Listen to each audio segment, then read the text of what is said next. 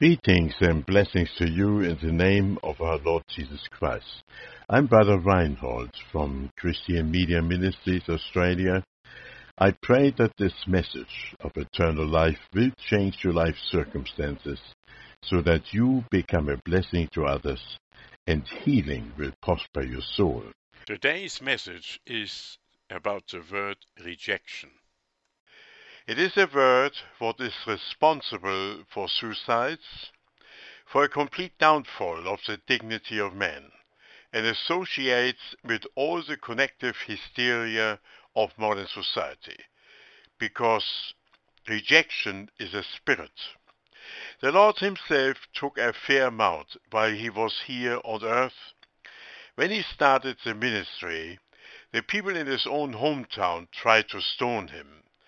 When he announced himself as a word being fulfilled in Isaiah, "The Spirit of the Lord is upon me, because he has anointed me to preach the gospel to the poor. He has sent me to heal the brokenhearted, to preach deliverance to the captives, and recovering of sight to the blind, to set at liberty them that are bruised." When he was finished preaching, all in the synagogue rose up and thrust them out of the city and led them unto the hill of the brow of the city, that they may cast them down headlong. Rejection can come because of the color of your skin, or of belief, or being different than others in appearance, coming from a different background, etc. The particular person who is affected by it will experience a bitter taste in their spirits. Being rejected as a Christian is a good thing and can only strengthen you in your faith, because you are standing up for Jesus and associating yourself with him. But for any other reason, you do receive bruises of a long-lasting nature, hindering your potential of becoming an individual with a strong character.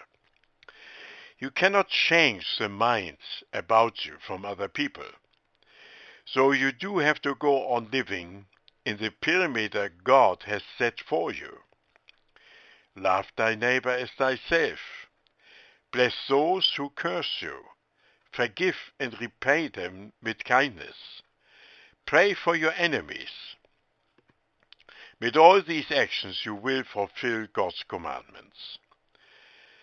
Like in Romans 12:20, "Therefore, if thy enemy hunger, feed him. If he thirst, give him drink. For in doing so, thou shalt heap coals of fire upon his head." And in verse 21, "Be not overcome by evil, but overcome evil with good." Our weapon is not revenge. It is love. With that you deliver the adversary in the hands of the living God. We are not anymore normal human beings. Since have becoming a child of God, we are of a supernatural nature, living under a different set of commandments than the world. Do you know if you are a Christian? Whoever is employing you is under the watchful eyes of the Almighty, and receives a blessing if he looks after you. God does not want you to be the tail. He always promotes his children to become the head of a situation. We can be sure if we are Christians, automatically rejection can be expected, even from our own kinfolk.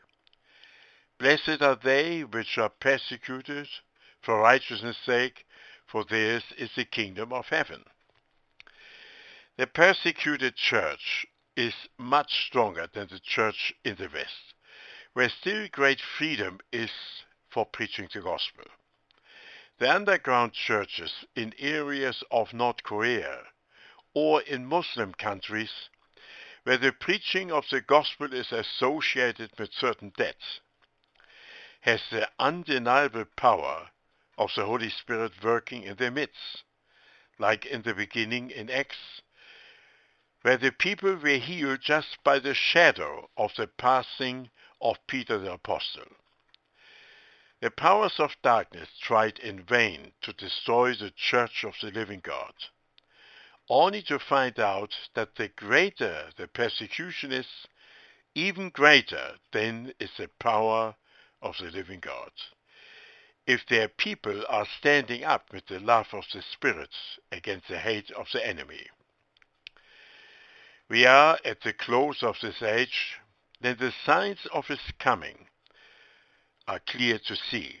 The killing of men for no reason whatsoever, totally against God's commandments, the mass killing of innocent babies, and the ever-increasing hate against anything what is good and decent, greed and the lust of men to satisfy his own craving, has very costly consequences, and the wrath of God being poured out upon men. The love of the Saviour is looked upon it in disdain. His commandments are totally ignored. False religion springing up like mushrooms, and preaching false hope. The total moral decay has set in and does this devastating work in the soul of man. It is like in the times of Noah. But God has himself reminded of the everlasting covenant in the rainbow in the cloud, not to destroy mankind. For this way, the gospel is preached by his Spirit to all the nations until his very coming. If you are being rejected, my beloved friends, rejoice, then that is a good sign that you are recognized by darkness as a worthy adversary. And the angels of the Lord will rejoice. Soon the taking away of the church will take place, and we all shall meet the bridegroom. For you, my beloved friend, who has been listening to this message of eternal life, there is a godly timing for you to recognize God's plan for you. That he has a plan for your life beyond your wildest dreams. In that plan, you are the most important person to fulfill that dream. You may be rejected by society, or by your own kinfolk, or since childhood you experience not the love of the father or mother. Friends have become very rare because your life has nothing to offer to themselves. God does not want your money or possession. He is after your heart and knocks on that heart door by his Spirit.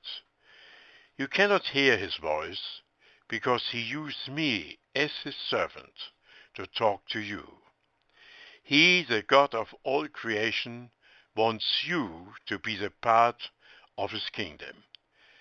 But there are certain conditions we have to fulfill. God has given us 4 spiritual laws. In Romans 10:10, the word is telling us, for with the heart man believeth unto righteousness, and with the mouth confession is made unto salvation. Romans 23, for all have sinned and fall short of the glory of God.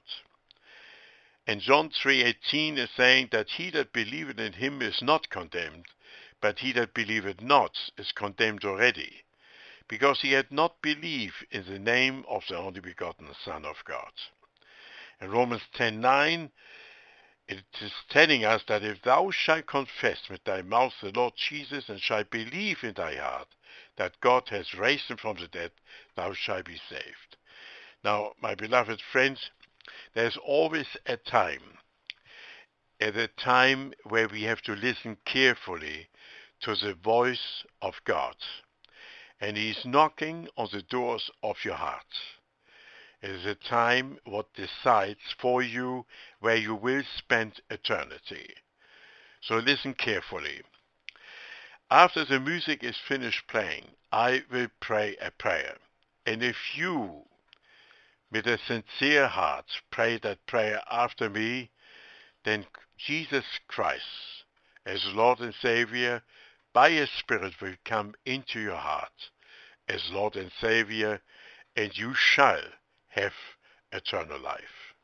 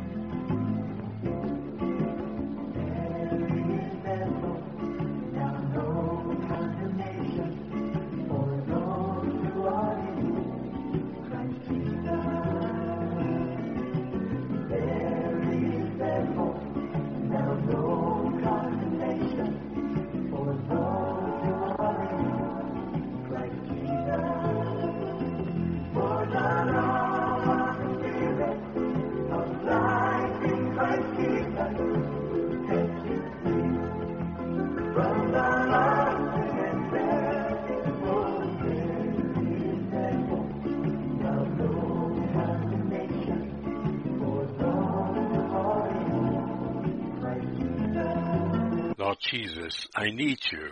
Thank you for dying on the cross for my sins. I open the door of my life and receive you as my Savior and Lord. Thank you for forgiving my sins and giving me eternal life. Make me the kind of person you want me to be. My dearly beloved friend, if you have prayed that prayer, we most certainly like to hear from you. Send us a short note to prayer@harvesttimeradio.com so that we may send you some material regarding your faith. You can also go on the internet to heinzharvesttime.org for more sermons and prayer support. I will pray now the blessing of the Almighty God upon you. Now unto Him that is able to keep you from falling, to present you faultless before the presence of His glory with exceeding joy, to the only wise God, our Savior, be glory and majesty, dominion and power, both now and forever. Amen.